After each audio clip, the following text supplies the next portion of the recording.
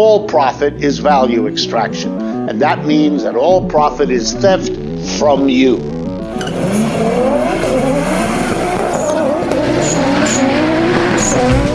Corporate America is on welfare, and we've got to get them off welfare.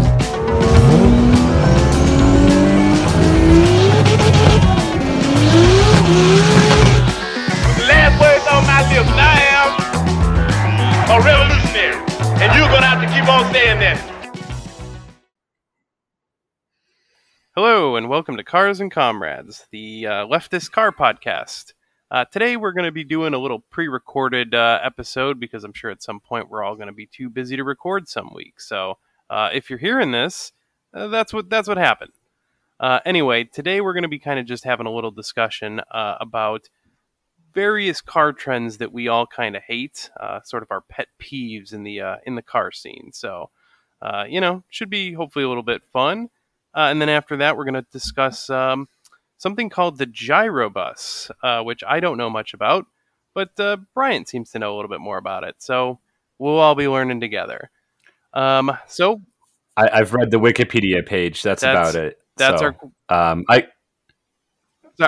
I can tell you it does not involve Greek sandwiches at all. That is a bummer. It's a sandwich truck. I mean, if you want to start your own food truck that makes Greek food and call it the Gyrobus, you could definitely do that, but that's not what we're talking about today. Yeah, it's a weird new bus thing for public transportation, so, hopefully it's a good thing. But, Brian read the Wikipedia page, so, learn from us, I guess. Anyway. Yeah, also, before anyone just complains, any listeners write in, you're getting this for free. It's be happy with your slop, you hogs. Couldn't agree more. Sorry, cut you off there, Connor. No worries. Anyway, so do the thing. We have a Facebook and an Instagram and a Twitter and all that good stuff. So follow us there. Just go ahead and search for Cars and Comrades. We should come on up, and we'd really appreciate it if you're liking the podcast. If you could go ahead and give us a rating in whatever your respective podcast app is. We haven't really looked into it, but every other podcast does say that it helps. So we're going to go ahead and take their word for it and ask you to go ahead and give us a rating. So with that, let's go ahead and get started. Only if it's 5 stars, though. Yeah, only 5 stars, please. Yes, please. I don't care if anybody even listens to us. I'm in this for the love of conversation. No, if you say bad things about me, I'll cry and I'll be mean to you on the internet. So 5 stars and positive comments only. Yeah, don't make Zach cry. Come on, guys. I'm a very sensitive person. Well, people can say bad stuff about me. I don't care. There's not anything good to say about me. Oh, don't beat yourself up. All right. No, I'm just quoting my mom. Jesus. Well, on that note,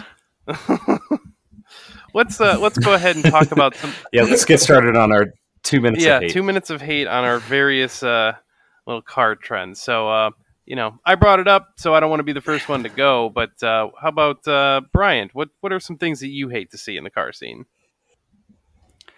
Well, one thing that really bothers me is brodozers, dudes with lifted. Oh, it's always dudes with lifted, usually diesel pickups that roll coal and have giant monster truck tires and pass you on the right shoulder and cut you off and yes. Why are they all such aggressive drink drivers? Lots of Monster Energy drinks.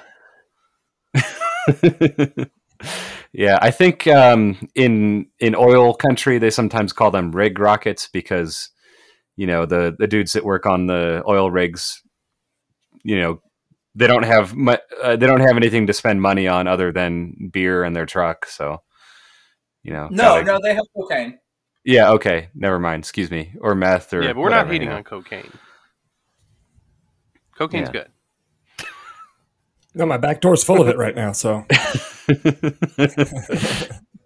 Meth is just the working man's cocaine, so. I'm with it. Yeah.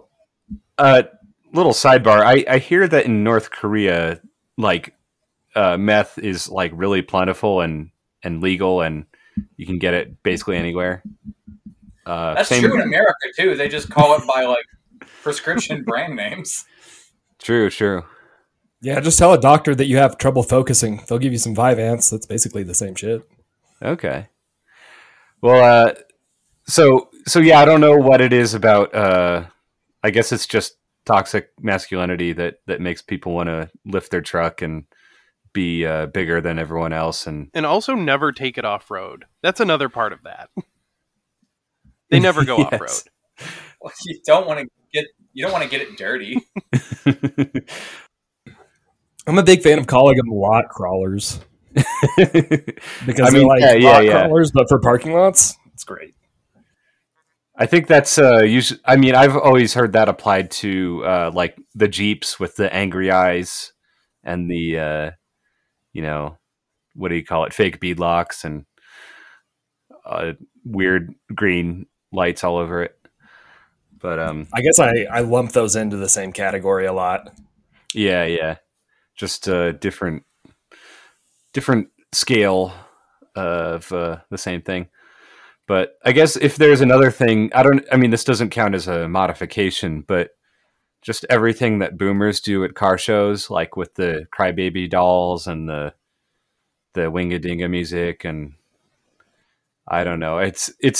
I guess it's its own culture, and I shouldn't hate on it, but it's just so foreign to me that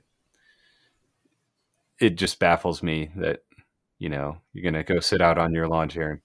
Well, I'm down with lawn chairs. I could get down with that, but the rest of it, I'm not familiar with. Yeah, I mean, lawn chairs. That's not a bad thing necessarily. So, like the Crybaby dolls are these little, I guess, fabric dolls. They're like, I don't know, a Cabbage Patch doll kind of, and they look like a child that's leaning up against a wall or the side of a car or something, sort of with its hands over its eyes like it's crying. And I think they're sometimes called timeout dolls, like you've put your kid in timeout and its face is against the corner or whatever. But I don't know why people put them on their cars at boomer car shows. I don't think I've ever seen this. I've never seen anything like it. Yeah, I feel like I've been to some boomer car shows like in my day. I don't think I've seen this before. Yeah, I don't know. Maybe it's dying out as a thing. I'm sure I'm going to notice it now all of a sudden. I want to say there was some video. Yeah. I want to say they mentioned it on one of those donut videos of like worst car trends or whatever. But I think they were saying it's kind of a way for the wives of car guys to get involved with sewing these little dolls and putting little outfits on them and stuff.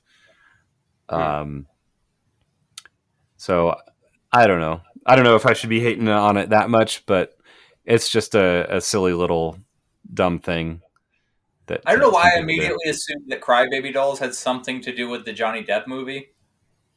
Which Johnny Depp movie? Crybaby. Oh, okay. I've never seen that one. Oh, it's like he's like a greaser guy, so I thought maybe that had some parallel with cars, and nope, didn't go there. Okay. Yeah. I know the regular car reviews whenever they go to a car show in I think Western Pennsylvania where they live, they always show the dumb parts of the car show, like the people that get the little toy car and put it on the hood of their full-size car, stuff like that. It's a little corny. It's still kind of cool. I still am like I could see myself doing it, but then again also kind of not. I don't know. Yeah. Something parallel but way more fun at like truck-ins for vanners. One of the very popular things, they're hard to find and they can be kind of pricey, but people will find the old fiberglass go-kart van bodies and put them on a go-kart and like bring them to van shows and just ride around in like fucking hopped up go-karts with van bodies on them. Let's see. That sounds like fun. Yeah, it's a blast. There's a dude that has like this super like crazy paint job on his van, and he bought one of those van bodies and put it on a go-kart and painted it to match his real van. So when you say a van body, like, is it like, I imagine it's like way shrunk down, right? Oh yeah, it's for a go-kart. Van body for a go-kart. Like, they were made for go-karts. Really? But like, I think they've been out of. It was like a promotional thing. I don't know the full story on them, but they were like, I don't know. I don't know if anyone's made them in the last like 2 or 3 decades. They sound awesome though.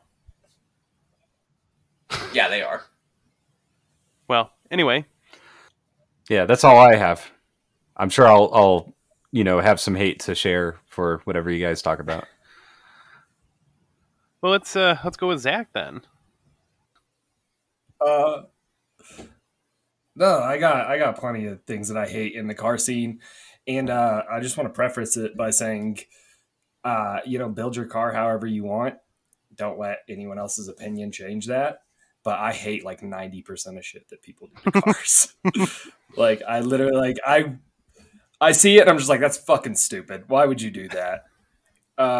First of all, the biggest one is just excessively low cars that aren't on bags.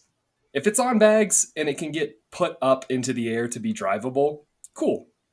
Fuck yeah. Looks cool when it's parked. It still can go over a pebble.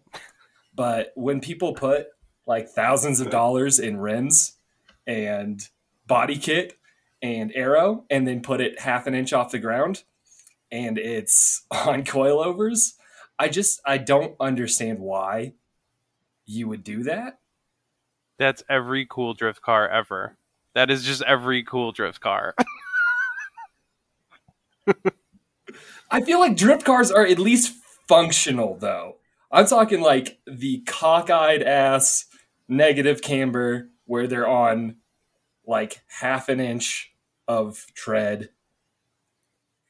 I like it when you throw in the extra shit sandwich of like they just somehow get tires that are 3 sizes too small onto the heavily cambered rims. Oh my god, the excessive stretch on the tires, where the sidewall is basically flat. It has no vertical sideness to the sidewall.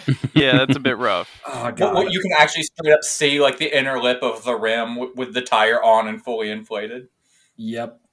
Yeah, That's something that I see a lot around where I am, and yeah, I fucking hate it. I can't get with it. Yeah, I don't quite understand. Like, I know it came out of drifting because you want to have that camber for going into a turn or whatever, but like, at some point it just became a style thing. Like, you're not going to drift your Subaru that has all-wheel drive, like that's not going to. Yeah, a lot of it's mostly a style thing, but like you can go in theory a little bit lower with the extra camber because you can tuck the wheel then, but inside like the wheel well, because like that can be a limiting factor. So if you tilt them in, you can theoretically go a little bit further, but sometimes it's excessive and it's a style thing, which is partially why I don't hate on it too much. I don't always like the way it looks, but like it's not supposed to be super functional. It's supposed to be, which I feel better about it, and I'm sure someone's going to hate this, but I feel better when I see a car that like, a Honda Civic that's probably not going anywhere fast anyway, then it's cool. I hate seeing it on a car that could be like really well performing, like a Subaru STI or something. Then you're like, well, I don't like it as much there, but it can look good sometimes. It's funny that both you guys. It's really funny to me that both you guys mentioned doing it on Subarus, because I actually used to live by a guy who had a really nice, it was the 15 plus, the newest gen Subaru STI. I drove my WRX by him. We would do the little Subi wave every day. And one day I drive by and he's got it on like shiny chrome 3 pieces. It's ridiculously cambered and it's slammed. And he was outside and he looked at me, waved, and I said, nope, you don't get the Subi wave anymore, bro. I'm sorry. I felt betrayed. I didn't realize Zach was the elitist amongst us. You know what?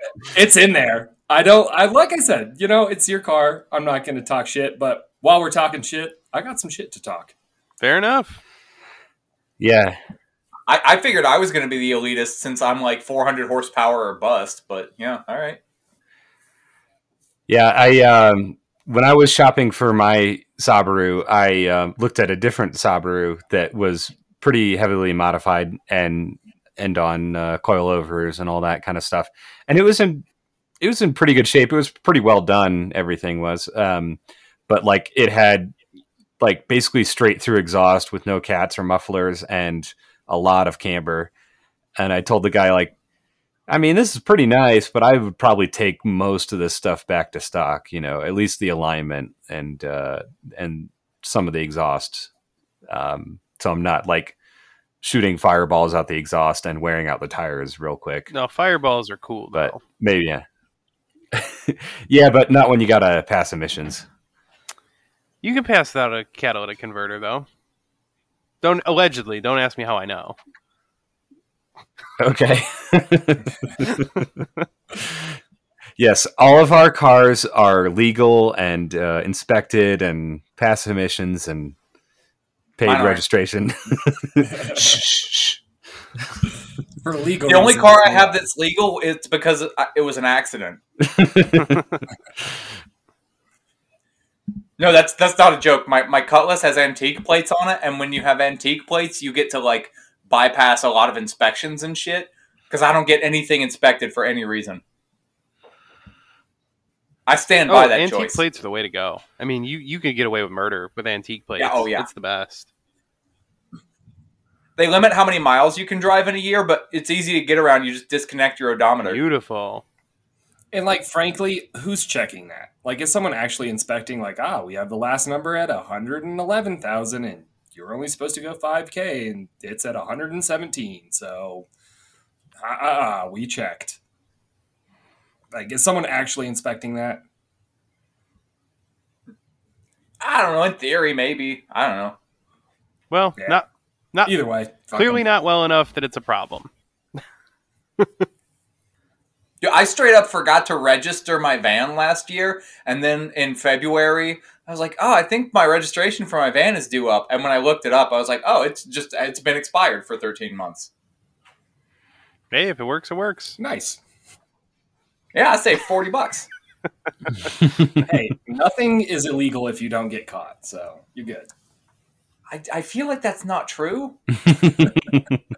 I don't think that's how the law works, really. I mean, how does the law know if you never get caught? It's sort of like a, what do you call it? Quantum superposition sort of thing. There you go. Exactly. If a tree falls in the woods and there's no one around to hear it, did it actually even fall? Yes, exactly. Yep. If you break the law and no one's around to catch you, what are you guilty of? Being cool. Hell yeah. If I have a superpower, it's that the police can't see me. Oh. Because one day I tested it because I kept doing illegal shit, not realizing that there was a cop like behind me or in the other part of the intersection or something.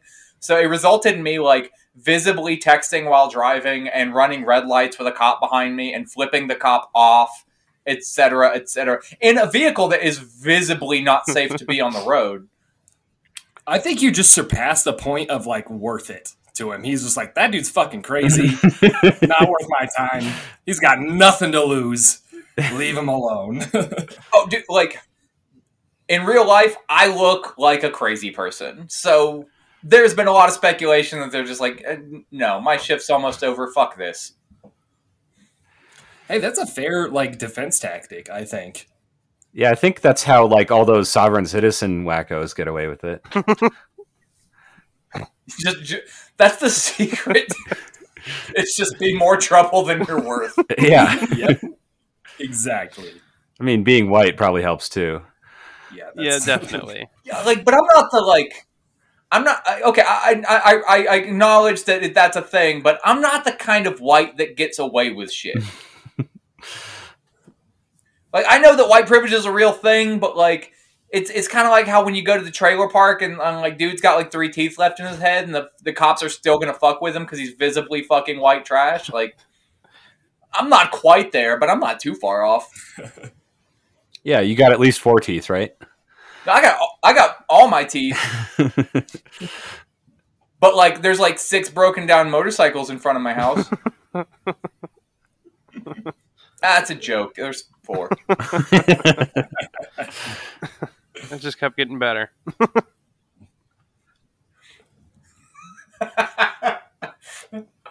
We should remove this whole fucking thing. The internet doesn't need to know that I'm genuinely like white trash fucking hillbilly. Oh no, I think it makes a lot of the things you say make a lot more sense. So I feel like it does need to stay. It's accurate. It's backstory.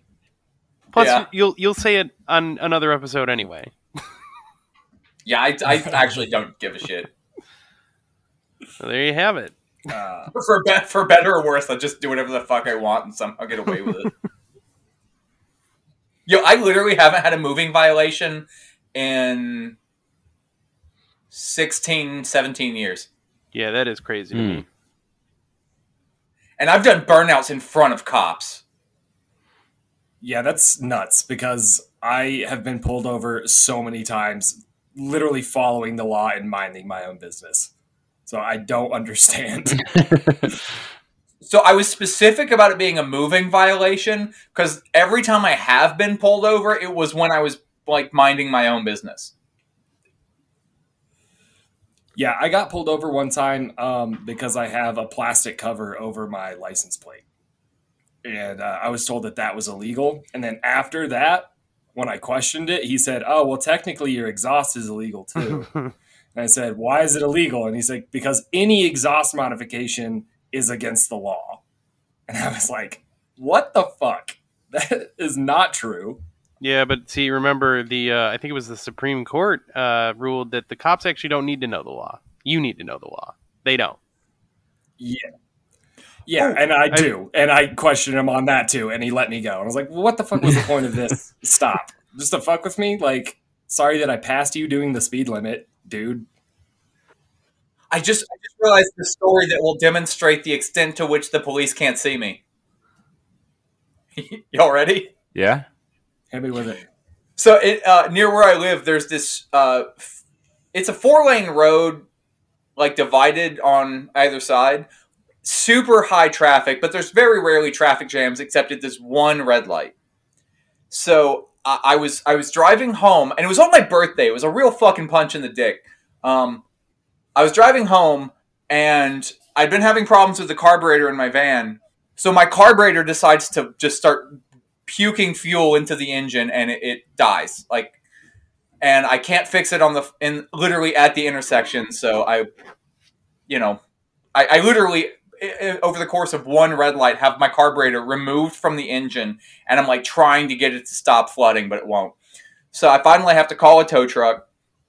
I'm sitting in the van waiting on a tow truck. And so I did say that the police can't see me, but that was slightly misleading. A cop pulls up behind me. Now, I'm in a vehicle that visibly would not pass any safety inspection by any mechanic that could ever see it.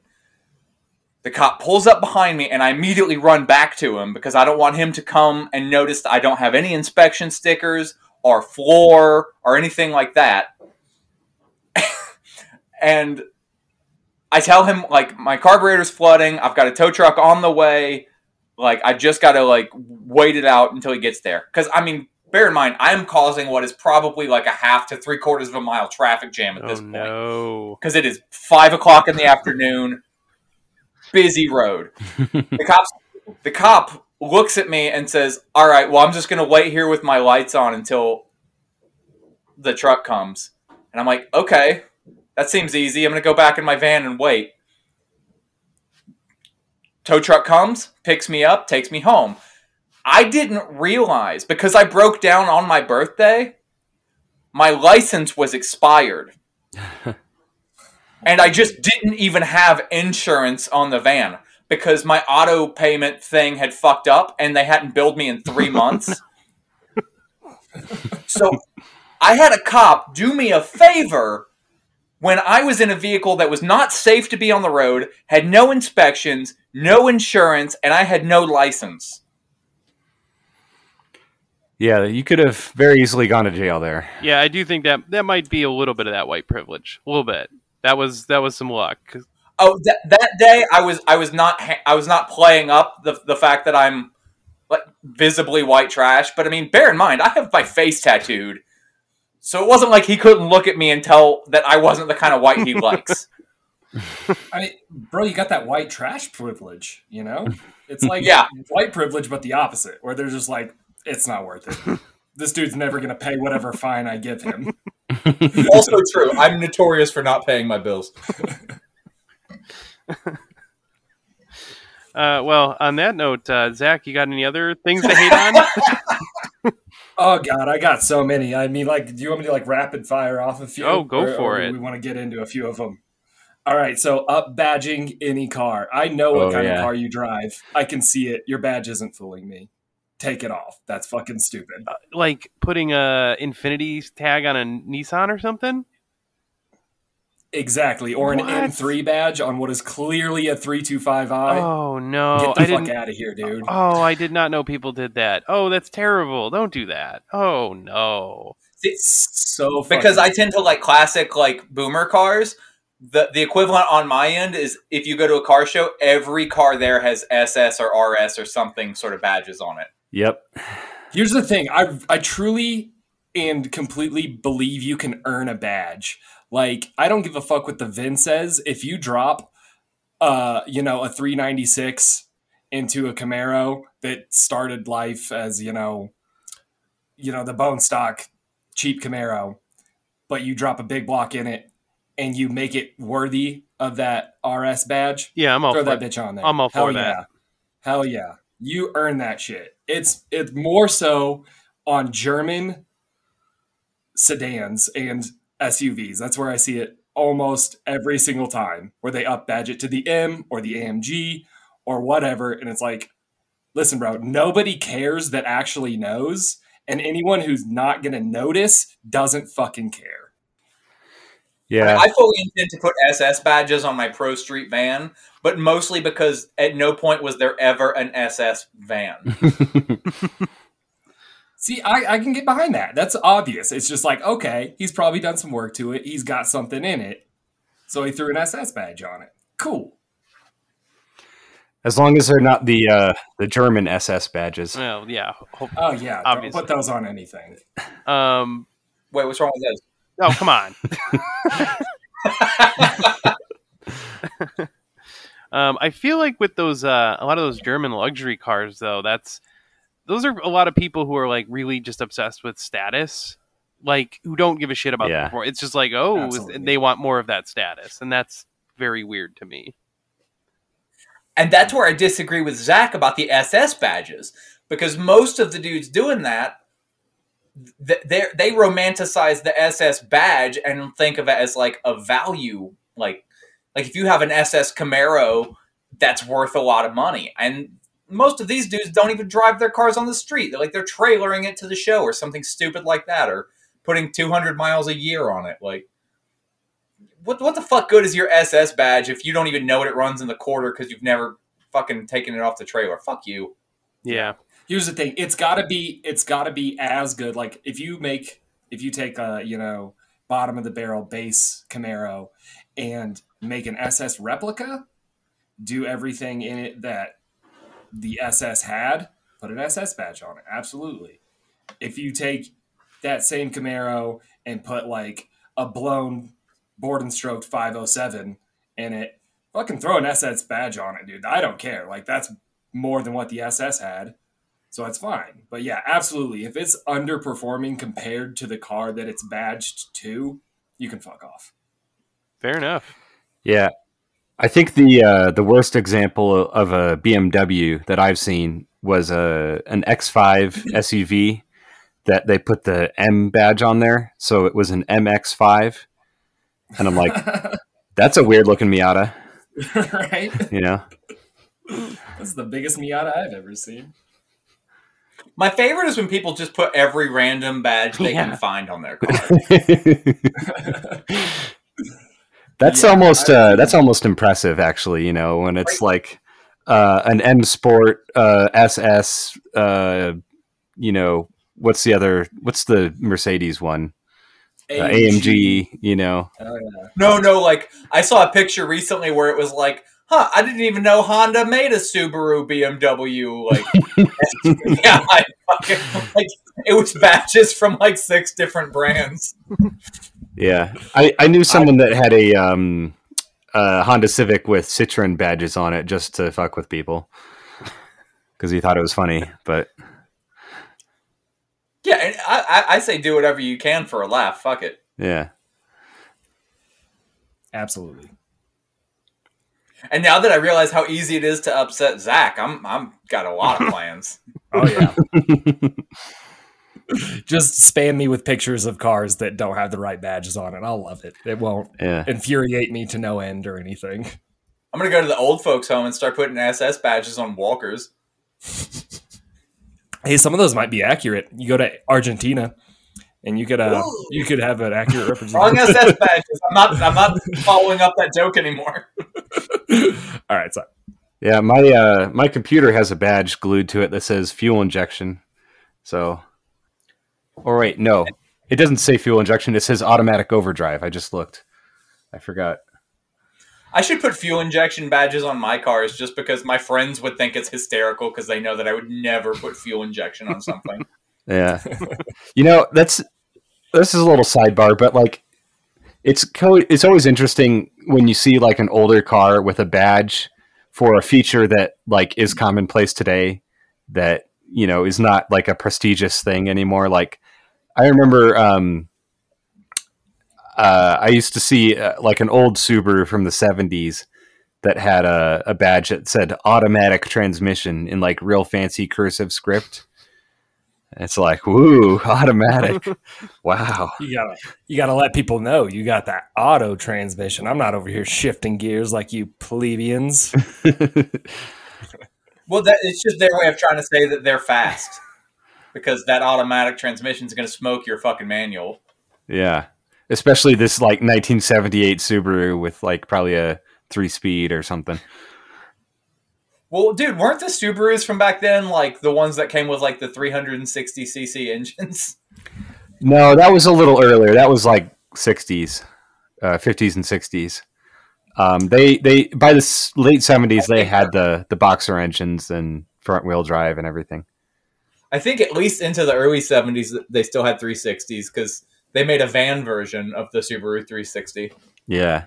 So that's the only thing I know about any Subarus. There was someone in Lemons, 24 Hours of Lemons, that was going to race a 360 coupe with a motorcycle engine in it until the organizers said, basically, no, that's terribly unsafe. Please don't race this. And they made a rule basically for that car that you couldn't have the wheelbase under a certain number. I think it's like 110 inches or something like that. Or sounds like a bunch of buzzkills to me. Yeah, 110 is actually a longer wheelbase than a lot of my vehicles are now, man. Or maybe, I don't know, millimeters. I don't know, whatever. It was some distance. whatever a normal car is, you know. I don't know, whatever. Look, I just woke up, man. Numbers aren't real, you know. Zach, is that all you got? I got plenty more, but let's move on. I'll let other people talk shit about the shit that they ate. All right, let's go to Brandon then. Are you sure? I'm pretty sure. Should I not be? I don't know. I got a lot of I firmly take the approach of like do whatever to your car makes you happy. I'm excited whenever somebody like enjoys their car and does something that makes the road a little bit more of a fun place to be. But that being said, I hate all of it. Nice. I don't think this has ever gone on recording. So you guys are familiar with this. Fuck Lexus. Just the entire company? whatever automotive, like, I don't know if you want to consider it a trend. I would like to think that the concept of a Lexus is a trend that's going to be over soon, but just fuck everyone that drives a Lexus. Nobody ever drives a Lexus, and then I see them do something where I think to myself, yeah, that was the right thing to do in that situation. It's always coming to a dead stop at the end of a fucking on-ramp, or not using your turn signal to plow into me, or something stupid like that. We dipped pretty good into to hating on a lot of modern trucks, so I'm not going to get too much into that. But obviously, if you've got, like, dude, I go to fucking Home Depot like 4 times a week because that's who I am as a person. And, like, these people need, like, a fucking step truck just to load sheets of fucking drywall and stuff into the bed of their truck because of their 8-inch lift kit and mud tires. Like, fuck you. You didn't need to spend $80,000 on a work truck that it doesn't work for work. Fuck you. It's like that comparison where it's like fake rednecks versus real rednecks. Yes. And the fake real rednecks are still rocking square bodies because they know how to keep them on the road. Hell yeah. Yep. They got an old Yoder. An old Toyota fucking pickup. Oh, yeah, dude. Great. No, it's so funny. Like, when I see an S10 at the parking lot in Home Depot, I can tell that person probably actually, like, works. Oh, yeah. Exactly. Especially if it's got, like, some pink house paint splashed all over one of the fenders, you know? Yeah, when I see somebody with, like, an F350 on a lift kit with whatever fucking crazy diesel engine making 900 pound-feet of torque, and they're like, you know, I don't know. I don't even know the right way to slander that fucking vehicle, but it's just dog shit. It's useless. And no, it's wildly useful, but just not for anything that person is using it for. Yeah, they tow a boat or motorhome like 2 weekends a year, and then the rest of the time they just commute to work with this like 8,000 pound vehicle. Yeah. So I'm not like, okay, well, I'm not going to harp on the trucks too much more, except there's one specific trend, and I feel like because I live in Western Pennsylvania, maybe I see it more than you. I don't know how widespread this is. Low-profile off-road tires. Yeah. Do you know what I'm talking about? Yes, absolutely. With every fiber of my fucking being, fuck those people. You have created something that rides like dog shit and is useless for its intended purpose. Fuck you. It fits perfectly on your $80,000 truck, and I hope it blows up and you die. Allegedly. Now, Brandon, hold on. So the low-profile off-road tires, which is almost should be just an oxymoron anyway. Are you talking about the ones that are like on these like on the fancy looking like almost that JDM style 3-piece wheels where they got like the deep dish and everything? Or is this something entirely different?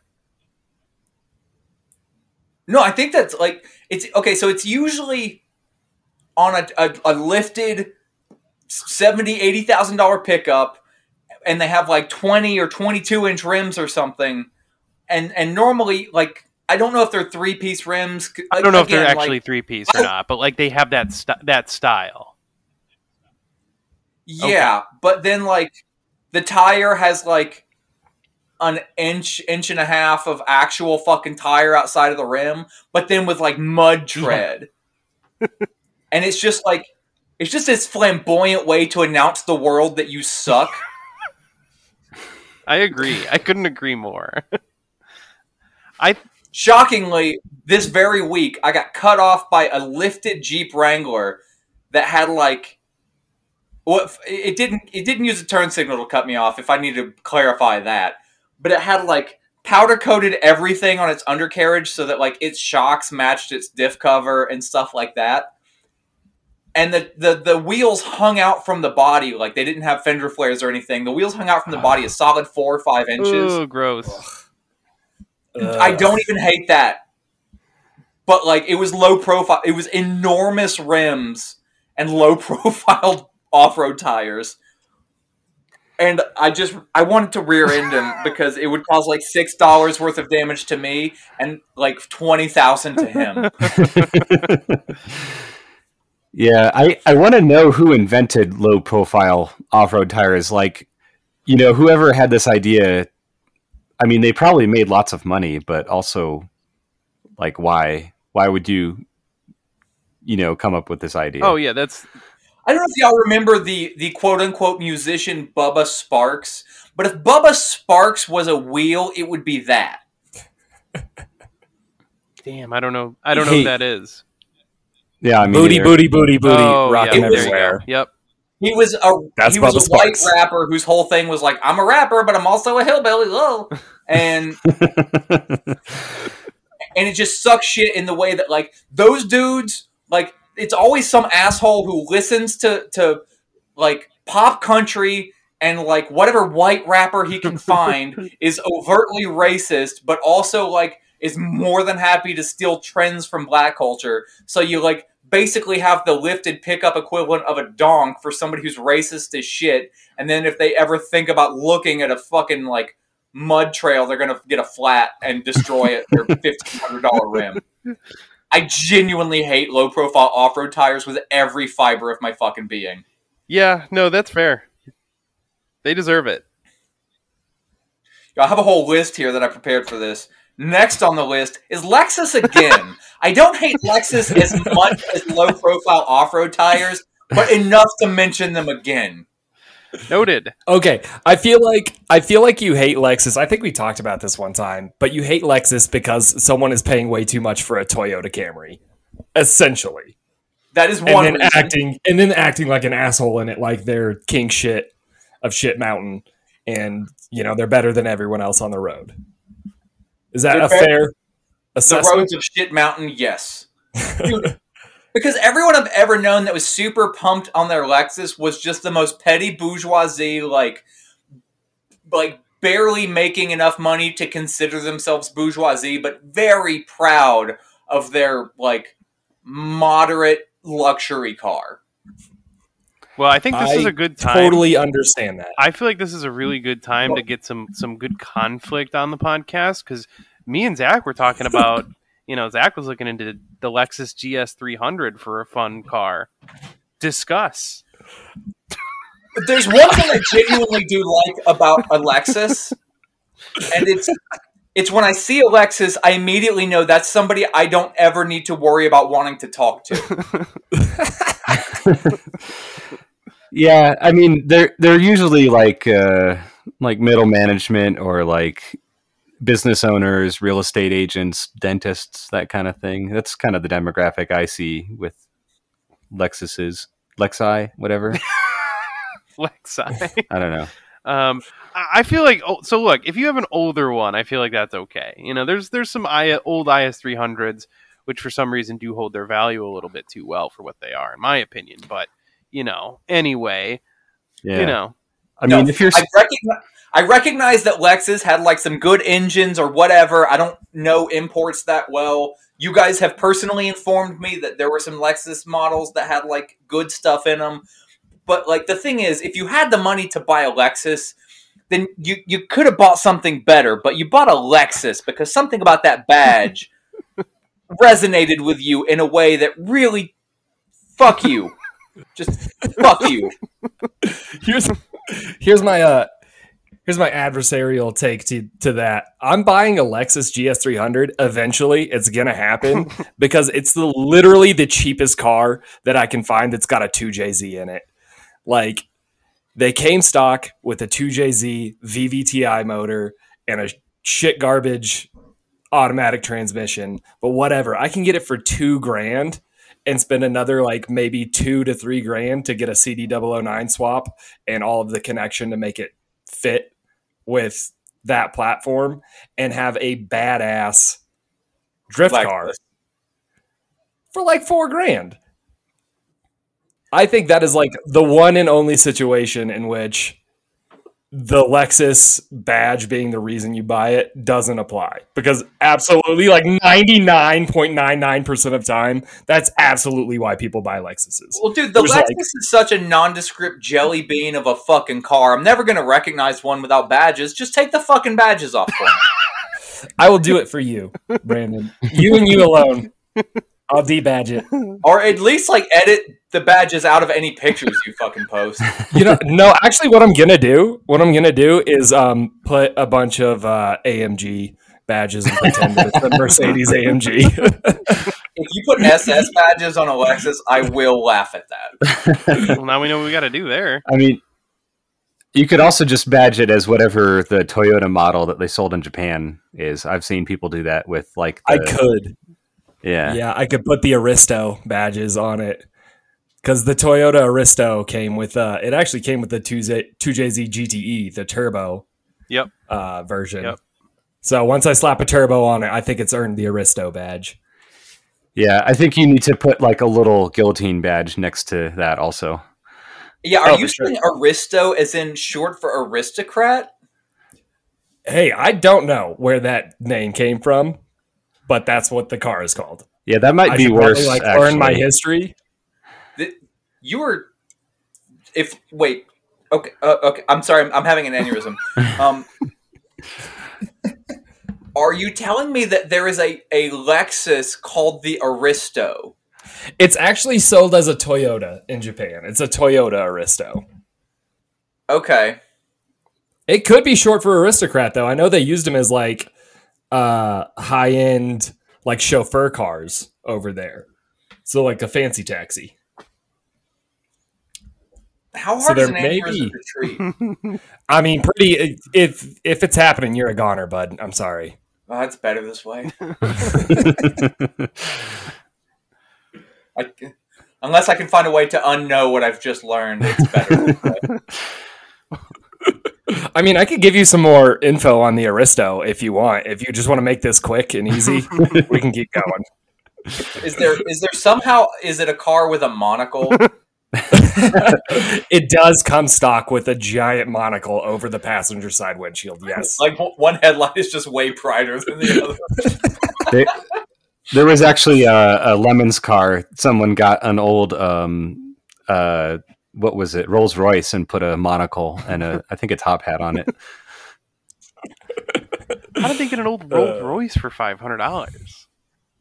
I think it like came with no motor and trans, and they put like a Chevy 350 in it or something like that. Okay, but that's kind of cool. I mean, it's not like it was gonna win the race. It's 5,000 pounds or something. Yeah, no. It was gonna lose if anything, but yeah.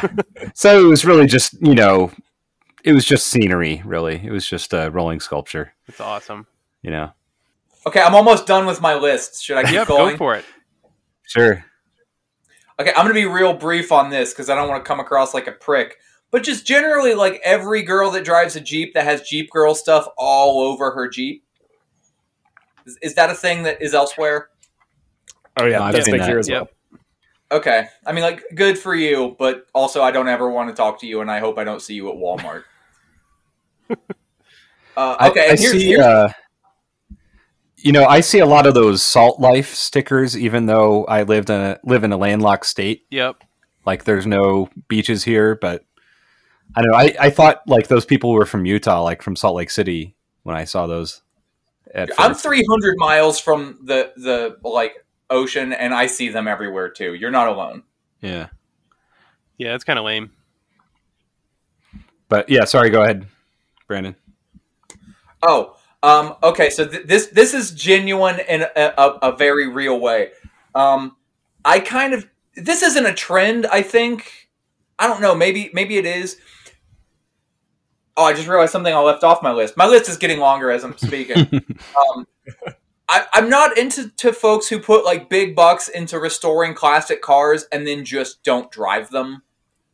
Yeah. Like if you've spent like 6 figures on your muscle car, but like put like 6 miles a year on it to drive it to like a show, like I don't know, go fuck yourself. Like why? That car was built to be fun. Why are you hating on fun? Yeah, I'm with you. I think cars should be driven. You can always add another fucking motor. You can replace frame rails if you need to. For all those old cars, you can replace anything on them. Just so go drive it. You can get a new trans. You can get a new. Don't engine. Put a 30,000. You can rebuild it. Don't put a $30,000 paint job on it. Like if you're worried about it getting scratched, get a decent paint job for a few grand. Just get it out there. Like Or, hear me out, put a $30,000 paint job on it and let it get chipped. Yeah. If you got the money for it, right? Yeah, that too.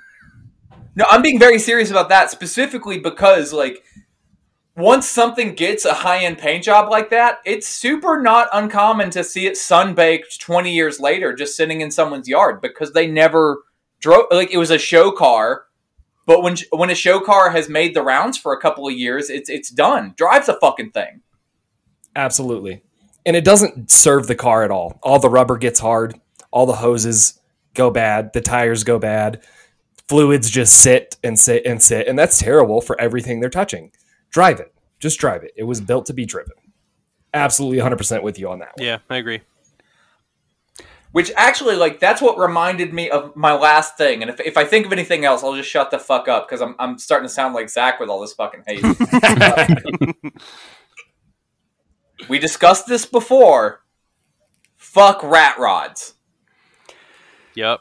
Yes, I was shocked by this, but I think you won me over with your explanation of it. So, yeah. To be clear, like, old school, like 20 or 30 years ago when somebody just had a hot rod and they were, like, holding the thing together with duct tape and hose clamps, that's not what I'm talking about.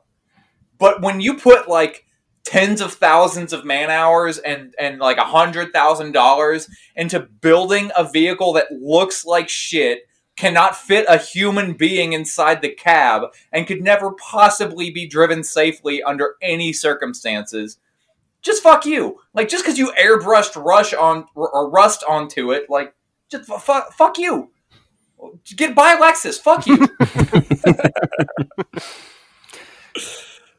No, I agree. Yeah, that's like one of the most absurd things that I've seen. I think Connor called it rich people cosplaying as poor people. Yep. That's what it is. Yeah. That was... Or just designer jeans that people pay an insane amount of money for that have holes in them all over. I think is another comparison that we made. Yeah, it doesn't make any sense. Like, why are you putting so much time and effort to make something look bad and not work? You know what it is? I think it's related to, it's just that awful car media that they crank out now, where they're just like trying to like fucking suck up, eyeballs so that they can put advertisements on there. And so you've got these like so-and-so's garage, and it's always some rich asshole boss. Like, what's that guy's name?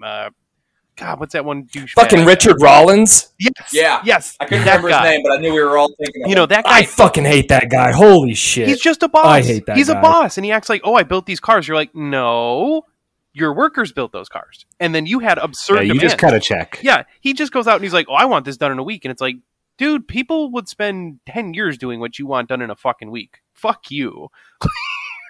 So, and it's always dumb shit, and then he expects to get like 3 times the price of every other similar model for his car because it's a Gas Monkey garage car. It's like, dude, no one fucking cares. Yep. And like, people watch that shit enough, and that's where you get this like rat rod kind of style. Oh, look, I put on the special patina and I made it look all worn out, and you're like, but that's fake. That's like a Halloween costume. Okay. Like that's, you've taken something. No, because Halloween costumes are fun and I can enjoy them. Because it didn't take you $100,000 to put it on, and you can never take it off. The thing that I really don't understand is the Volkswagens where people make the hood rusty on purpose. Like, they strip off all the paint and spray salt water all over it. What? Yeah, I don't know if this is still a thing, but like people that have GTIs and Jettas and whatever, this was a trend for a while. Oh, yeah. I was thinking like old Bugs, but I know exactly what you're talking about. Yeah, it's like Mark 1 to Mark 5 Golfs have it a lot. Huh. And then like a sticker-bombed fender. Yeah. They always have one sticker-bombed fender. Yeah, what a weird and ridiculous thing to do to a car.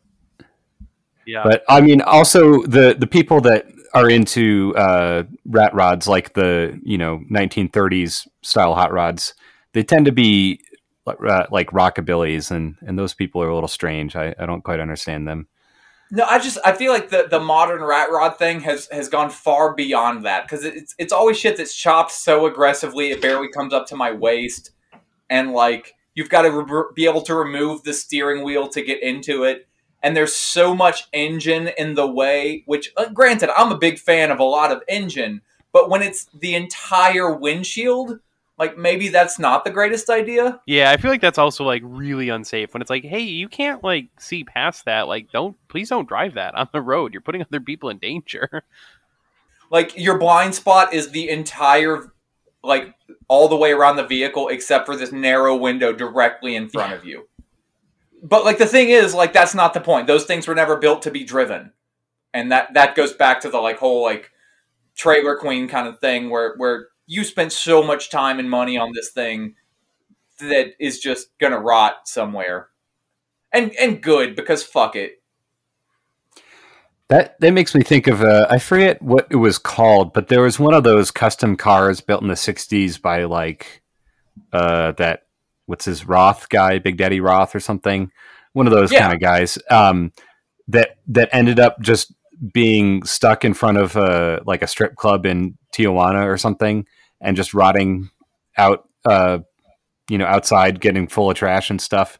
And then someone found it and is like, "Oh, holy shit! This is I think it was called a Mysterion or something like that. One of those bubble." He did all sorts of great cars, man. Yeah, and someone eventually restored it, but it was just sitting out there, rotting away. Not being driven or anything. Of course, you can't really drive those bubble top cars. They're kind of terrible. I don't understand your reasoning. I mean, they're built as show cars, but like they have those big, plexiglass bubbles on top, where I know what you're talking about. I don't understand your reasoning for why you can't drive them. Just because it's uncomfortable and real hot in the summer, no ventilation really. But hey, I drove a '62 Ford Falcon that didn't have AC and none of the windows rolled down. That was hot as shit. I still drove it. Okay, I had the engine van that just pumped heat into the cab all summer. I'm just not as cool as you guys, I guess. No, you're probably much cooler. I was sweating my balls off. I was sweating and I was just trying to get to work or whatever I was doing at the time. Like it was a necessity, but that's what I like about actual old school rat rods was you cobbled it together with just whatever you had laying around, because that's what you had to do to get to work the next day or whatever. Yeah, and I do kind of like some of that aesthetic where they're like using an old camshaft as like the front bumper, that kind of thing. It is kind of inventive, but like you said, people take it to its extremes, and then it's no longer a car; it's just a sculpture, basically. I feel like a lot of things that are like sort of niche like that, like rat rods, reach a critical mass of popularity where a certain group of people gets their hands on it that has money and can do whatever they want to it, and it becomes artificial. And I think it happens with a lot of different things and a lot of different like cultures where it just becomes popular enough that it's no longer about what it was to begin with. It just becomes about looking like the thing that started it, looking like those old rat rods. Yep. It's when people don't realize that money is not a substitute for style. Yeah, absolutely. Yep. Yeah, no, I agree. Well, Brandon, does that round out your list then? For now? Because I'm trying to not like go into cardiac arrest, I'll just stop there. Fair enough. Well, I've got a couple myself. So I was going to go ahead and hate on the trucks as well, the lifted trucks on the fancy deep dish wheels, but I think we hit that topic pretty thoroughly. So seems like universal hate here. Dude, there's not enough hate for them. Have at it. I mean, Yeah, I forgot to mention fake bead locks. I definitely wanted to get that out there. If you have fake bead locks on your car, like that's fucking stupid. Literally didn't even know that they made fake bead locks. That's no fun. That's very lame. Yeah, very uncool. Yeah, not a big fan of that style of truck. I just don't think that style looks good. It's like, low profile off road tires might be cool if they like looked cool with it, but they don't. Trucks aren't like sleek and sporty, and they're not really works of art. So when you lift them and put them on fancy wheels, it like doesn't. It looks, I don't know. It's a hunk of shit. I'm sorry. It doesn't look cool. It doesn't perform well. There's nothing cool about it. It's just you have way too much money and no taste, which I think those oftentimes do go hand in hand, unfortunately. So, yep, pretty universal hate here. But I did also, I've noticed recently, and I see it a lot on like Instagram and whatnot, this new trend that I am super against. Paint jobs are like vinyl wraps that split the car down the middle lengthwise. I am not about it at all.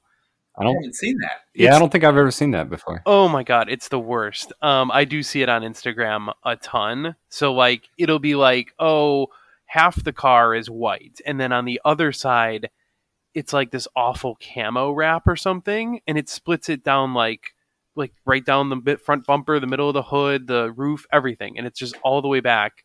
It is split in half, and I think it is the worst look. Now, don't ask me why it works, but like you can split a car down the middle the other way, like, and make it look okay. Like have the front one way and then have the back look different, and you can have that split look. It can be a slash across the side. It can be feathered in, whatever. That can look cool. But the lengthwise split... I don't know if I've ever seen that either, to be honest. I mean, you'll see a lot of, like, professional race cars can do stuff like that. Like, they'll have... the back will be... Oh, okay. So you can get away with that. The lengthwise split... Yeah, if it's got, like, sort of a diagonal line split. Yeah, okay. Yeah, see, that works. Lengthwise does not work at all, and I see it all the time, and it kind of drives me nuts because it's just like there's no way to make this look good. Like, there's no world in which. Wait, are you talking split left, right, or top bottom? I'm talking left, right. Yeah, top bottom's okay. Okay, yeah, okay, that's what I thought. Top bottom is okay as well. But yeah, this like left right split, not acceptable to me. Like. It's, and it's always, the way when I see it, it's always like some goofy ass pattern on one side too. So like it looks super busy on half the car, and then the other half is like usually something simpler. But it's abrasive when you look at it, and you see it on like a lot of Insta famous cars. You know what I'm saying? Like those accounts are like they've got 15 to 20,000 followers, and you're just like, why in this ugly piece of shit? Why? So, yes, that has been. I've seen a few of those come around. I've been seeing that trend come up recently, and that's been one of the most shocking things to me because back in like probably 2006, 2007, whenever Need for Speed Carbon came out, I used to spend countless hours customizing cars in that video game. And that's one of the things I did, but it was because I just literally had done every single other thing in the game. Yeah. And I was just like, how can I make something that's different? And I would split cars like that and make one side one color and one side the other. Yeah. And it looked kind of cool to me as a 14-year-old boy. Seeing them now, it's just like, what the fuck? People are doing that in real life now. Yes, and as I've matured, I realize that looks like dog shit. Well, that was when you were 14. How much have you matured in the last, 2 years? I mean, at least a little bit. I recently got my driver's license. Whatever. I'm 30-something, and I recently got my driver's license. Back or for the first time? It was half a joke, but if we're being serious, back. Not because I lost it. It just expires, and then I don't get a new one. I also didn't have a motorcycle license for the first 5 or 6 years I was riding a motorcycle. Yeah, it's kind of understandable. Yeah. I mean, that's like the minorest of offenses on your rap sheet right now, it sounds like. Yeah, I'm making myself seem like a criminal. It's more just that I don't respect the law. Yeah, that's fair. Laws are usually arbitrary and stupid, many of them. Yeah. Like numbers. Like numbers, yes. All right, so the other thing I was going to hate on, this one's a little bit simpler, but I'm pretty sure everyone will know what I'm talking about. The modern Mopars, specifically, leaving the fucking... Already hate it. Oh, good to know. Yeah, when they leave the stupid lip guards on, those yellow fucking... It's... Oh, no, Yes. I think that's funny. Yes. Oh, God. Take them off. Just take them off. Like, it's the garbage. It's like, I don't like... I can't even think of what to compare it to. It's like, I don't... Like, you don't leave the film on the screen of the TV you buy. Yes, exactly. I don't leave the sticker on my when I buy clothes. I don't leave the fucking tag on them. Like, take it off. I would like to point out right now that the cellophane cover that's on your screen on your phone when you get it. Yeah. Yeah. Mine's been on my phone for a year and a half. See, that can have some use, some like protective value or something. But like, people are leaving it on clearly as like a style statement, and I think they literally think that the lip is yellow in those. Like, they think that's how the car is supposed to look. But yeah, For the listeners that might not know what this is, they're basically just like yellow styrofoam things that are stuck on the front. I guess the bottom of the bumper, the lip spoiler on the Dodge cars. yeah, like Challengers and Chargers usually.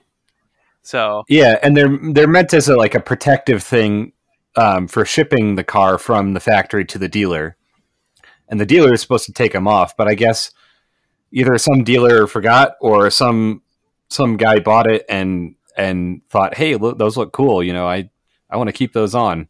And I guess it became a trend, Yeah, a terrible trend that should die. Take them off. If we have any listeners that have these on their car, them in different colors now because people are leaving them on. Oh, I don't even know about that. I hope not. I want to say I heard something about that, but I'm not sure. Well, if we have any listeners that have a newer Charger, Challenger, they're real happy with, but they left them on, it's okay. It's all right. I get it. It's a trend, but go take those off. Please go take those off. Just do it. I don't know. I think it's generous to assume we have any listeners. I said if. Yeah. I did qualify it. And for clarification, I don't hate Mopars. I actually really want a modern Hellcat or Demon. I just hate Mopar people. I feel like that's fair. Definitely. We might have talked about this before, but there was I think when the first Hellcat was sold in Colorado, it was wrecked into a ditch about 30 minutes later. Yep. So, well, yeah, because a lot of people don't actually know what to do with 700 horsepower. Yep. Which, by the way, they're measuring at the crank. Yeah. I mean, Yeah, so grow up. It's not even that much. Jeez. I think you're being sarcastic, but that is the point that I was making. I was kind of being sarcastic a little bit, but also I'm a little serious. And bear in mind, I want my van to be 1,000 horsepower at the wheel. That's a good start. Yeah, that'll be good. and I know one guy who has a Checker Marathon taxi cab, like an old New York City taxi. And he just put some yellow duct tape on the front bumper because he thought it looked funny. Yeah. Oh, that's good. Love it. Yeah, and then so the other the last thing I kind of wanted to hate on a little bit. This may be an unpopular opinion, because I know. No, I hate Lexuses too. No, this is one that everybody loves that I see constantly on Instagram. It's the newest cool trend, and admittedly, I thought it was it's kind of cool. It looks interesting, but I've now come to hate it. I see way too much of it. I'm talking about the intakes or exhausts or other metal bits that are made from welding on 800 fucking pieces together to make a turn. So like, you know what I'm talking about, where it's like you'll have pie cuts. Yes, the pie cuts. Fucking, I've had enough of it. Well, that can be very functional. I'm okay. Well, maybe I could be convinced. What's the function there? Depending, like if you're fabricating stuff, like let's say you don't have all of the like mandrel bent tubing that you need, or you're having to do bends that you can't get mandrel bent tubing for. In my experience, like when you do all those crazy pie cuts and weld it all up, I see a lot of people post pictures of it welded, but you should be polishing the welds back down when you're done. Yeah. Like, you don't have to, but it looks weird otherwise. But yeah, no, using the pie cuts can just be to get the radius that you're looking for. I mean, I would also like to add that technically, by a small margin, mandrel bending a pipe will decrease the interior diameter of that pipe, whereas pie cuts maintain the same inner diameter through the bend.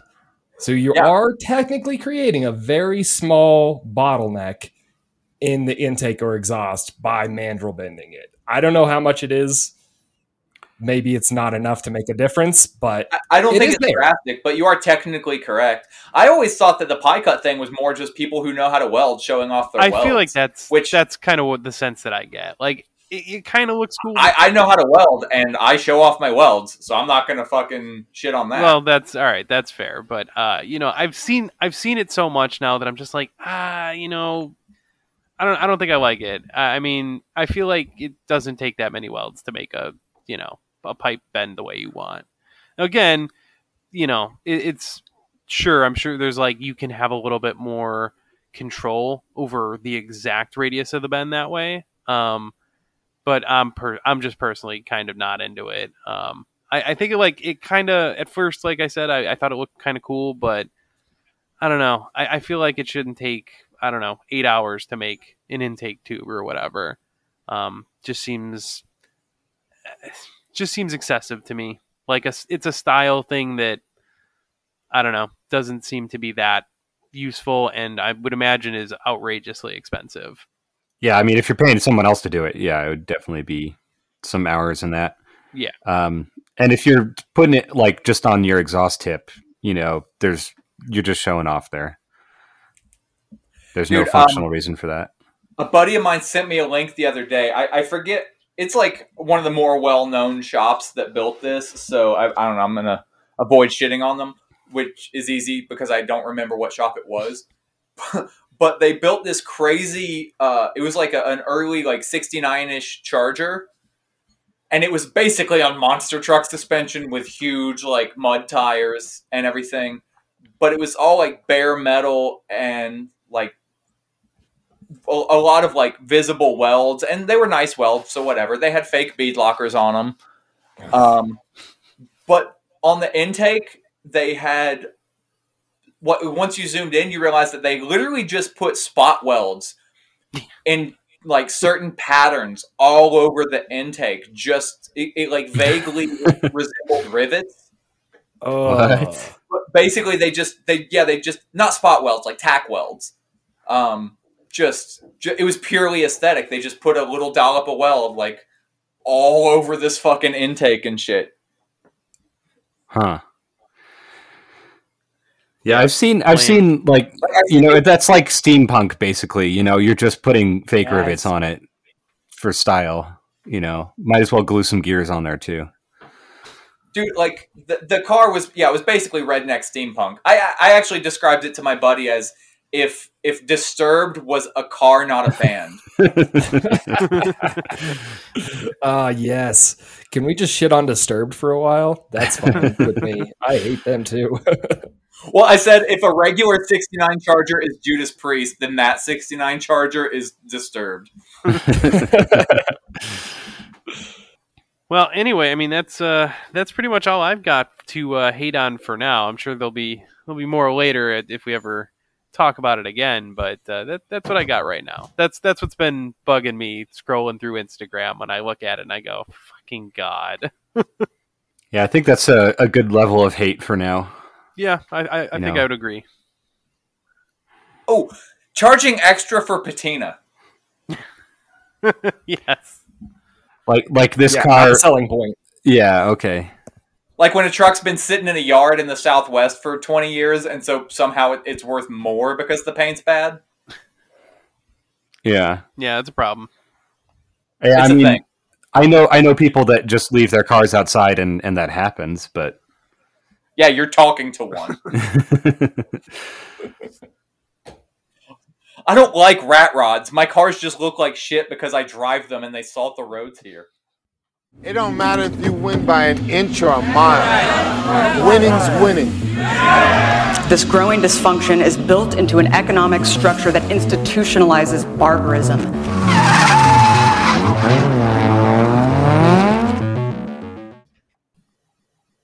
So, this was suggested to some. This was suggested by someone on social media. I believe it was on Chapo Chat, which is the very weird remains of the Chapo Trap House subreddit that spun off into its own website. It just sounds So, like the forum that leftists go to be racist at. Wait, who's racist? I don't know. I'm just assuming that's what's going on there. I mean, there's plenty of ironic anti-Italian racism there. Well, that's not racism. That's logic. Okay, I'm glad we're all on the same page then. But yeah, it's a strange place. But check it out if you like weird tanky memes and stuff like that. Side note: if you want to piss off an Italian, point out that lasagna is just spaghetti casserole. Also, the country of Italy is younger than the Sears company. Seriously? What? No. Oh, I'm an idiot. Sorry. Yeah. Yeah, Italy wasn't unified until like 1875 or something. So, Yeah, but how old is Sears? like 1860 something, I want to say. Huh. I might be totally wrong on that. Don't at me. Numbers aren't real. Don't at me, bro. Yeah. Time is an illusion. Clocks are fake. Numbers aren't real. Whatever. Anyways, so the topic is the gyro bus. The only like I time said- that matters is lap times. Yes, there you go. So this is not a bus full of Greek sandwiches, like we said earlier. It's a bus powered by a giant flywheel. So it's an electric sort of trolley bus, but this was engineered when battery technology was not as it is now, and also it was designed for areas where there's not a whole lot of infrastructure for trolleys with the overhead lines or rails for them to go on. So it stores electricity or energy in a giant flywheel and uses, a motor to spin it up and then a generator to draw power out of that to power the wheels. So the concept was first engineered in the 1940s by a company called Oerlikon, I believe that's how it's pronounced, of Switzerland.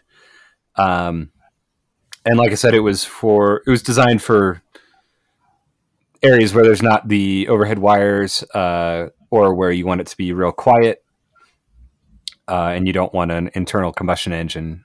So it has a big old flywheel, several thousand pounds that spins up to 3,000 RPM, with a squirrel cage motor, which I'm not really sure what that means. I don't know who's putting squirrels in cages and using them to power buses, but it seems a little inefficient. So you had 3 booms, sort of like a pantograph on top of the bus, and then it would contact not overhead lines necessarily, but just a pole that would be at every bus stop. So whenever you stop, it would charge up the flywheel, and then whenever you drive away, it would sort of drain down the energy. So hold on. So it's taking in electricity to get this flywheel spinning, right? And then that spinning motion is what's generating power for the bus to use in between stops. Yeah, and it's not like there's no mechanical link between the flywheel and the tires. It's all electrical. And you can do like regenerative braking with it, sure. like a regular battery electric. So fully charged, they could travel about 6 kilometers or 3.7 miles, up to 50, 60 kilometers per hour or 37 miles an hour, depending on how many passengers they had. And I don't speak French, mostly because I don't respect the language. But I'll try to pronounce this. It's just like how if someone thinks they can speak Spanish, they just speak louder. To speak French, you just say something in English and they go, ha, ha, ha. Yeah. So I'm going to pronounce this phonetically. Yverdon les Bains is the town. There you go. Yeah. So that's a town in Switzerland where they first installed this. Charging up the flywheel from a stop took about 30 seconds to 3 minutes, depending on how, if it was spinning a little bit beforehand. The voltage was between 380 and 500 volts, 3-phase AC, I believe. And so depending on like how much you're driving it, how much you're starting and stopping, you'd have to stop longer or have more frequent stops to charge it up. And then, but they first got this a prototype built in 1950, and then was in service until at least 1954. Excuse me. And then I guess General Electric explored the possibility in the 70s, 1980s. The Volvo experimented with this, and then in the 1990s, the Dutch Center for Concepts in Mechatronics also developed flywheel battery storage type stuff. And then it was also used in, like I said, Switzerland, and then also in the Belgian Congo. So we've got a little flavor of colonialism here. They opened it up in Leopoldville, which is now Kinshasa, with up to 12 to 17 buses, and the charging stops every 2 kilometers. Let's see. So does it get into anywhere does it kind of go through like what advantages this setup might have? Because it does seem like a lot of extra steps for like if this flywheel is generating power, so it's charging, spinning a flywheel, which then charges, which then gives electricity to electric motors, I assume, that control the wheels. Why not just have the charging directly charge the motors that power the wheel? Like, why wouldn't you just charge a battery or whatever? Did they? Yeah, I mean this, like I said, this was when battery technology was not that great. So like you'd need probably about the same weight of lead acid batteries, if not more, to get the same range. Yeah. Okay.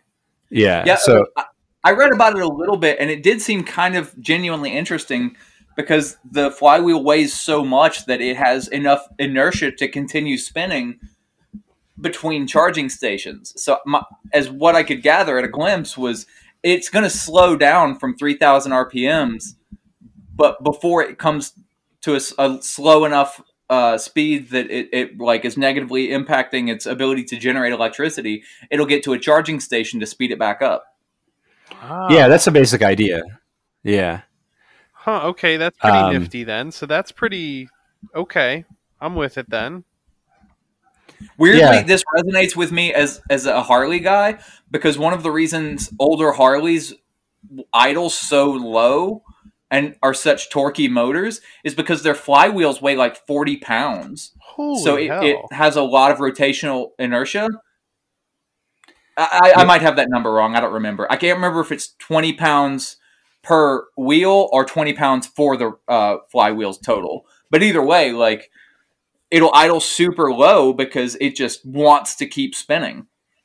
Wow. Yeah, I mean that was pretty par for the course in like early 20th century. Like I think a Ford flathead engine has like a 60-pound flywheel or something like that. And my one friend had an old Dodge truck with the flathead straight six, and that flywheel was probably at least 50, 60 pounds, something like that. But wow.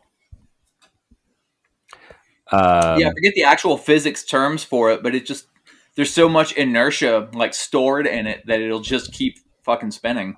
Yeah, rotational inertia. Yeah. Okay, that was the right term. Yeah. Incidentally, it's not good if you want to rev fast. No. Right. Yeah. So you're cutting down on your power because you can't get up to those high revs as easy. And it's kind of like what we were talking with big heavy wheels. Like if you have 20-inch wheels that weigh 40 pounds each or whatever, it's gonna give you worse mileage because you're having to spin up those wheels every time you start from a stop. Not to mention you've got all that unsprung weight. It's going to handle like shit, Yeah. Or ride like shit at least.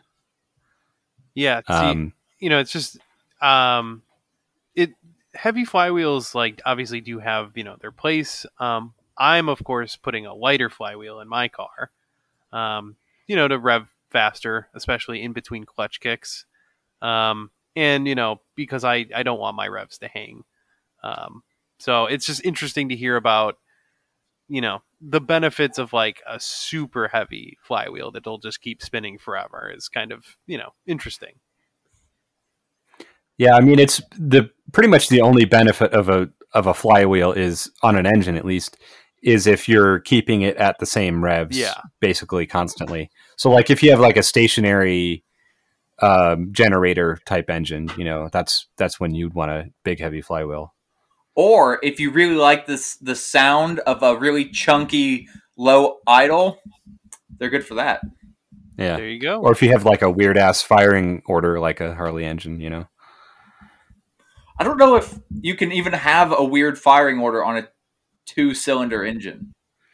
Well, I just mean that they're not as smooth as like a parallel twin as far as the power delivery and everything.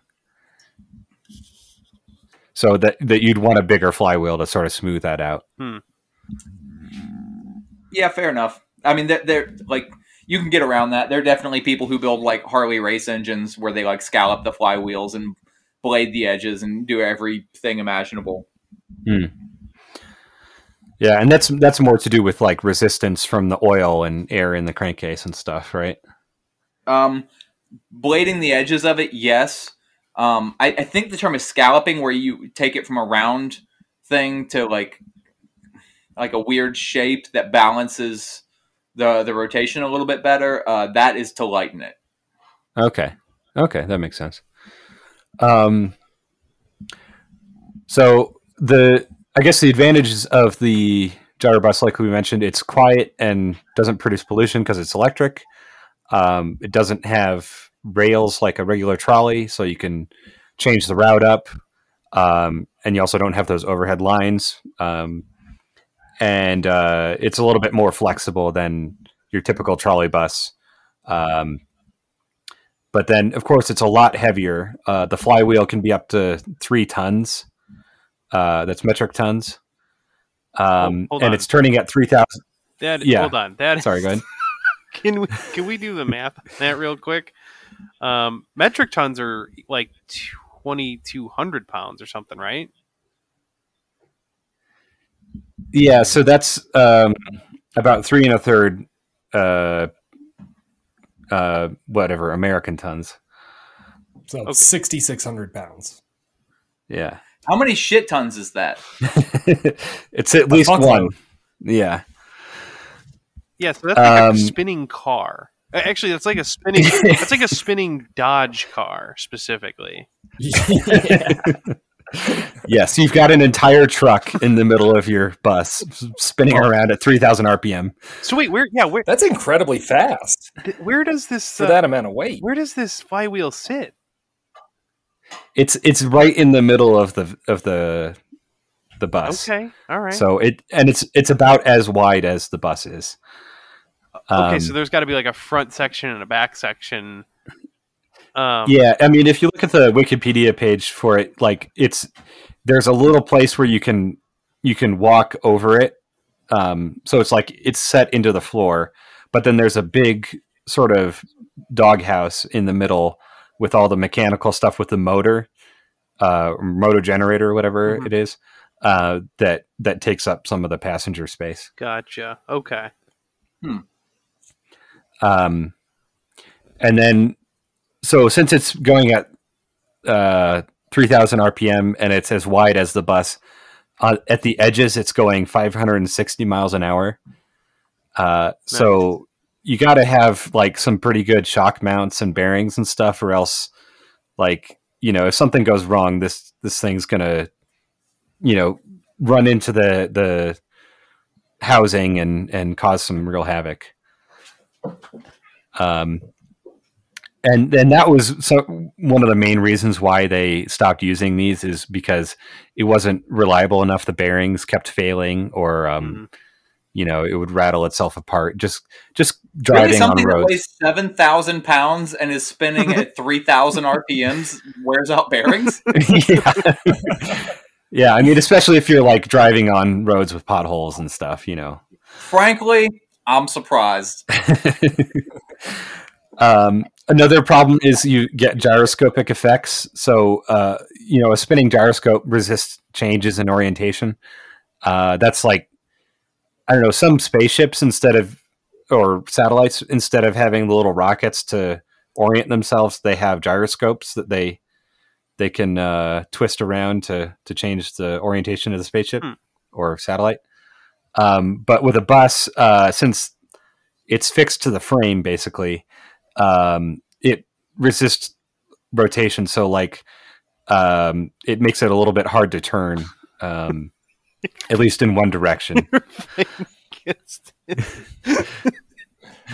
Yeah. And some of them had, coaxial contra-rotating flywheels. So you've got one sitting above the other that's spinning in the opposite direction, and that cancels out the gyroscopic effects. Yeah, that feels like good way to do it. It's a little bit more complex. This just sounds like a bus that's trying to throw itself over. Yeah. Now, I don't know if the article or the Wikipedia page mentions this at all, but I could see a problem with like how long this thing can run before needing a charge. And I don't know if it causes them to all be on time all the time, or like if one screws up, you could be in real trouble because then the next one can't charge. And it's only got a very small window in which it can do that. So like if everything's smooth, this could be the like most on time public transportation out there. But I feel like it could really, if you don't have it set up just right, you could find yourself in trouble pretty quick. Yeah, and you know, I guess if you run out of charge like right before the stop, it's like, all right, everyone get out and push, you know. But like these were like 11-ton or 12 American ton vehicles, but they could carry up to 90 passengers. So you know, if 90, gotta, yeah, they're pretty good size ones. Some of them. Looks like. Okay, that's impressive. Yeah, and I guess they weren't all that efficient. They would suck down a good chunk of energy. It says 3.4 kilowatt hours per kilometer, which I'm not really sure what that translates to. But they ended up replacing with just regular diesel buses because it was too much hassle. You know, replacing all these bearings all the time and stuff. Yeah, it does sound like it was probably using kind of a lot of power, too, which, you know, that can quickly defeat the whole not putting emissions out. It's like, well, if it generates enough power that the power generation puts out more emissions than like diesel, you might have a little bit of a problem. Which I don't know if that's exactly. I mean, at that point, then you have to consider where the electricity is being generated from. If it's like wind or solar, then it's kind of free. But if it's coming from a coal power plant, then yeah, valid criticism. Which, back at this time, it was almost certainly, mostly coal plants, I would think. It could have been nuclear. Or maybe even... Yeah, I mean, this was the 50s in Switzerland and Belgium and also the Congo. So maybe in Switzerland they had hydroelectric power, probably. Okay.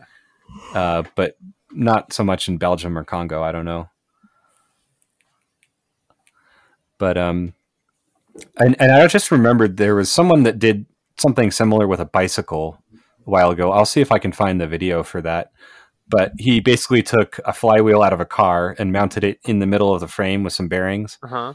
And then had, I want to say the company's called New Vinci that makes these CVT bicycle transmissions. Sort of like, I'm not sure what mechanism they use, but it's supposed to be infinitely variable, so you can change the gear ratio. And he had it set up in such a way that you could kind of use it as a battery, but it was all mechanical with this transmission. So you could be, pedaling at such and such speed, and it would spin up the flywheel, and then you could use it as a stored energy to pull away from a stop. Also, oh, that's cool. So I don't know. Maybe there's a. It's interesting. Yeah, maybe there's some usefulness. They're overcomplicating the bicycle. Yeah, and also if you have trouble pulling away from a stop with a bicycle, I don't know, maybe just, get a motorcycle or something. Yeah. I don't know. I think I'd like get a lower gear. I'd like to see this in action. I'd like to see what this could do. That seems interesting. Yeah. Yeah. So I think most of there's some people doing, exploring stationary flywheels for power storage. I'm sorry. What is a stationary flywheel? That seems. I mean, it's not on a vehicle. It's just sitting on the ground, but it's spinning. Okay. I was about to be like, well, the stationary is not really being used as a flywheel. Okay. Yeah. I don't know. Maybe there's a better way to phrase that. I don't know. But it makes sense for stationary power storage. Yeah, sure. Instead of, big piles of lithium batteries or whatever. A lot cheaper. But that's all I have on that. Okay. Well, I mean, interesting. And perhaps, who knows what'll happen? I don't know what the future will look like, because I think we sometimes live in just a parody universe. I feel like, lithium ion batteries have their real environmental problems. Who knows? Maybe we'll go back to flywheels to some extent. I'm sure it'll look better than it did in the 50s, but who knows? Flywheels could have something to offer. I don't know. I'm not putting my money on it. I mean, yeah, I wouldn't bet money on it, but who knows? Or maybe we'll go back to wood gasifiers like in World War II in Northern Europe. That could be another episode, maybe. Wait, what is this? Oh, it was in World War II when there was fuel shortages, especially for buses. They had this thing called a wood gasifier, where you fill up this big barrel full of wood, like wood chips or whatever, and then you start a small fire in it, and it produces smoke basically from smoldering, and then you filter that smoke through I don't know, some kind of filter to get the tar and particles out, and then you're basically left with hydrogen and carbon monoxide and a few other flammable gases, and you can burn that in an internal combustion engine. Interesting. Yeah, and so they did this in World War II. That just feels like, hey, what's your car powered by? Brisket. I mean, pretty much, yeah. I think they might use this in North Korea still when there's fuel shortages. And then a bunch of American hippies have done this too with their cars. Because it's, it's certainly interesting. Green or whatever. Yeah. I mean, there's probably better ways of doing that, but I don't know. It's kind of cool. You know, it is. sort of off-grid way of driving a car. I feel like we really need to use our social media accounts to get into like sovereign citizen communities and like push this kind of shit. Like, hey, this would be very sovereign citizen. Oh yeah, no, the survivalist sort of off-grid weirdos are all about this kind of stuff. So I've seen plenty of that. You know, there's plenty of crossover between environmentalist hippies and weird prepper types. So sovereign citizens are that's just racist anarchism. Pretty much. I saw a post the other day of some girl who was like, "Hey, the commies can't get us if we all move to a farm together." And I was like, all right, yeah, start a commune to own the communists. That's fucking great. I'm for it. Yeah, I'm about it. Except the problem is that's just gonna be racist communism. Yeah, it's gonna be that's gonna turn into a compound. Yeah, that'll go from a commune to a compound real quick. Well, now we know the formula for a compound. It's one part communism, one part racism. The worst compound there is. I did hear something about Nazis trying to make some sort of compound in the UP of Michigan. I forget where exactly, but like it's the whole reasoning was they're like, well, it's already very white here, and like we could all just like go to the same place and be Nazis together. And I was like, oh Jesus, these fucking people. Yeah, I feel like they were trying to do that in Idaho or somewhere I feel like they in the succeeded. Northwest. Also, they succeeded in Idaho, as far as I can tell. Yeah. Idaho is one big Nazi compound. Dude, Upper Peninsula, Michigan is. Bear in mind, I'm from the South. I grew up 5 minutes from Alabama. Upper Peninsula in Michigan is the most white trash, like redneck fucking place I've ever been in my life. Yeah, I met someone from the UP once.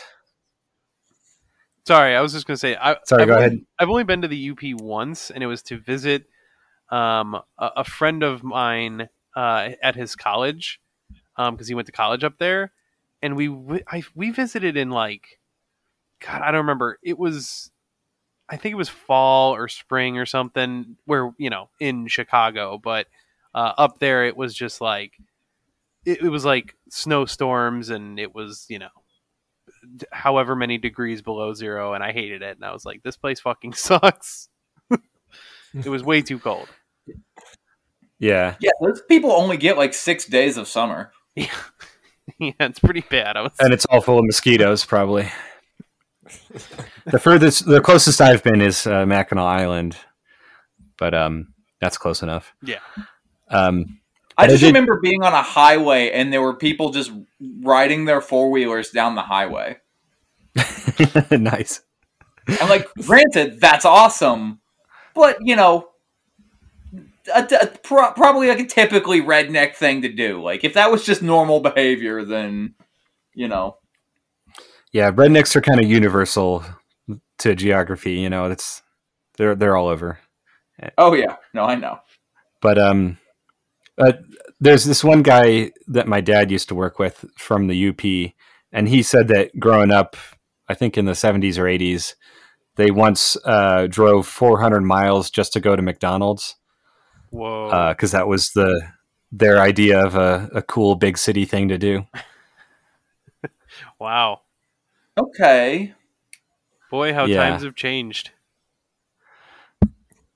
Yeah, and he said, he'd buy like, 20 hamburgers and put them in a cooler and save them for home.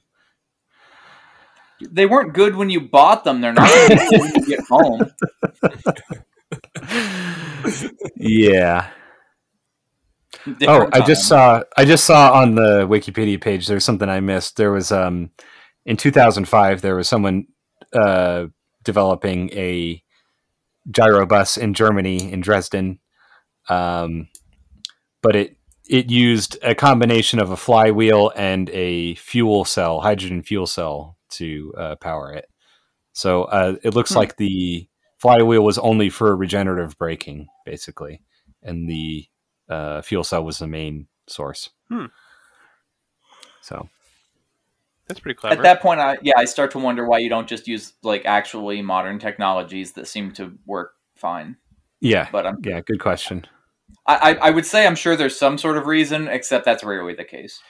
I mean, possibly. It doesn't say. It could have been that mechanical system with the CVT that I was talking about, but like I said, it doesn't say. And I want to say, I might be wrong on this, but I think there was a concept that Porsche had, I don't know, maybe 5 years ago or something, that had a flywheel in the like passenger seat footwell. That would it was part of like a hybrid system. That was their energy storage setup, but I might be wrong on that. I'll have to find. If you wanted to go faster, you could just have your passenger Flintstone it. I'm like, come on, buddy, I need a boost. Kick that shit. Come on, let's go. Yeah, I mean, if they can kick it at like 3,000 RPM, you know. No, they just need to attach pedals to it, like it's a bike, and then you'll have your passenger over there just pedaling your little energy boost flywheel. I think it could work. I think it's a great design. Well, get on it, Zach, and let us know how it works out. I will do that. That's an idea. You know, that makes me think you could have like a pedal powered supercharger for your car too. So to, you know, just boost it by pedaling.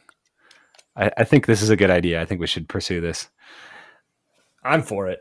I'll drive, you pedal. Okay. Just like more boost, we'll do all the work. Pedal faster. We'll do all the work. We'll make it a real thing, and then you get to drive. We'll pedal the supercharger. Well, I mean, the big criticism of superchargers is the parasitic loss. So if you eliminate that, yeah, there you go. If it's in the interest of going faster, I will do a lot of work. Yeah, me too. If it's in the interest of going faster, I'll do a lot of work, spend a lot of money, and somehow end up going slower. Feels accurate. Yeah, that's literally like the car nerd's curse right there. All right. Well, anything else before I stop recording here? I've said what I need to say. I was just going to... Actually, no. There is one more thing I need to add before the end of this. Fuck Lexus. All right. I just hate them so much.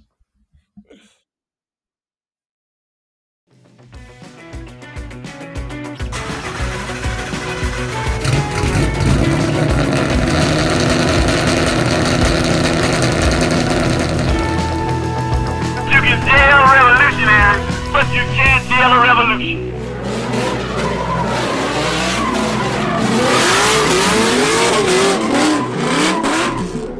All profit is value extraction, and that means that all profit is theft from you.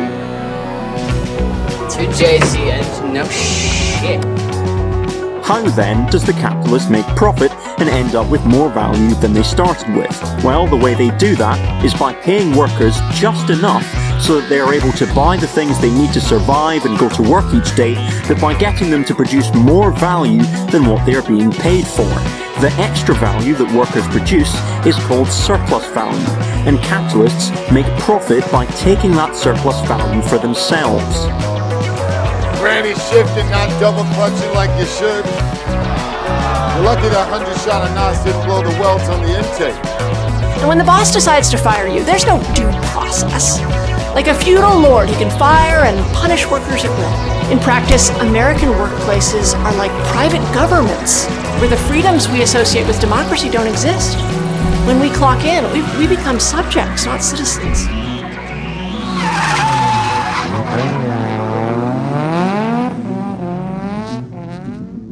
What are you smiling about? Dude, I almost had you.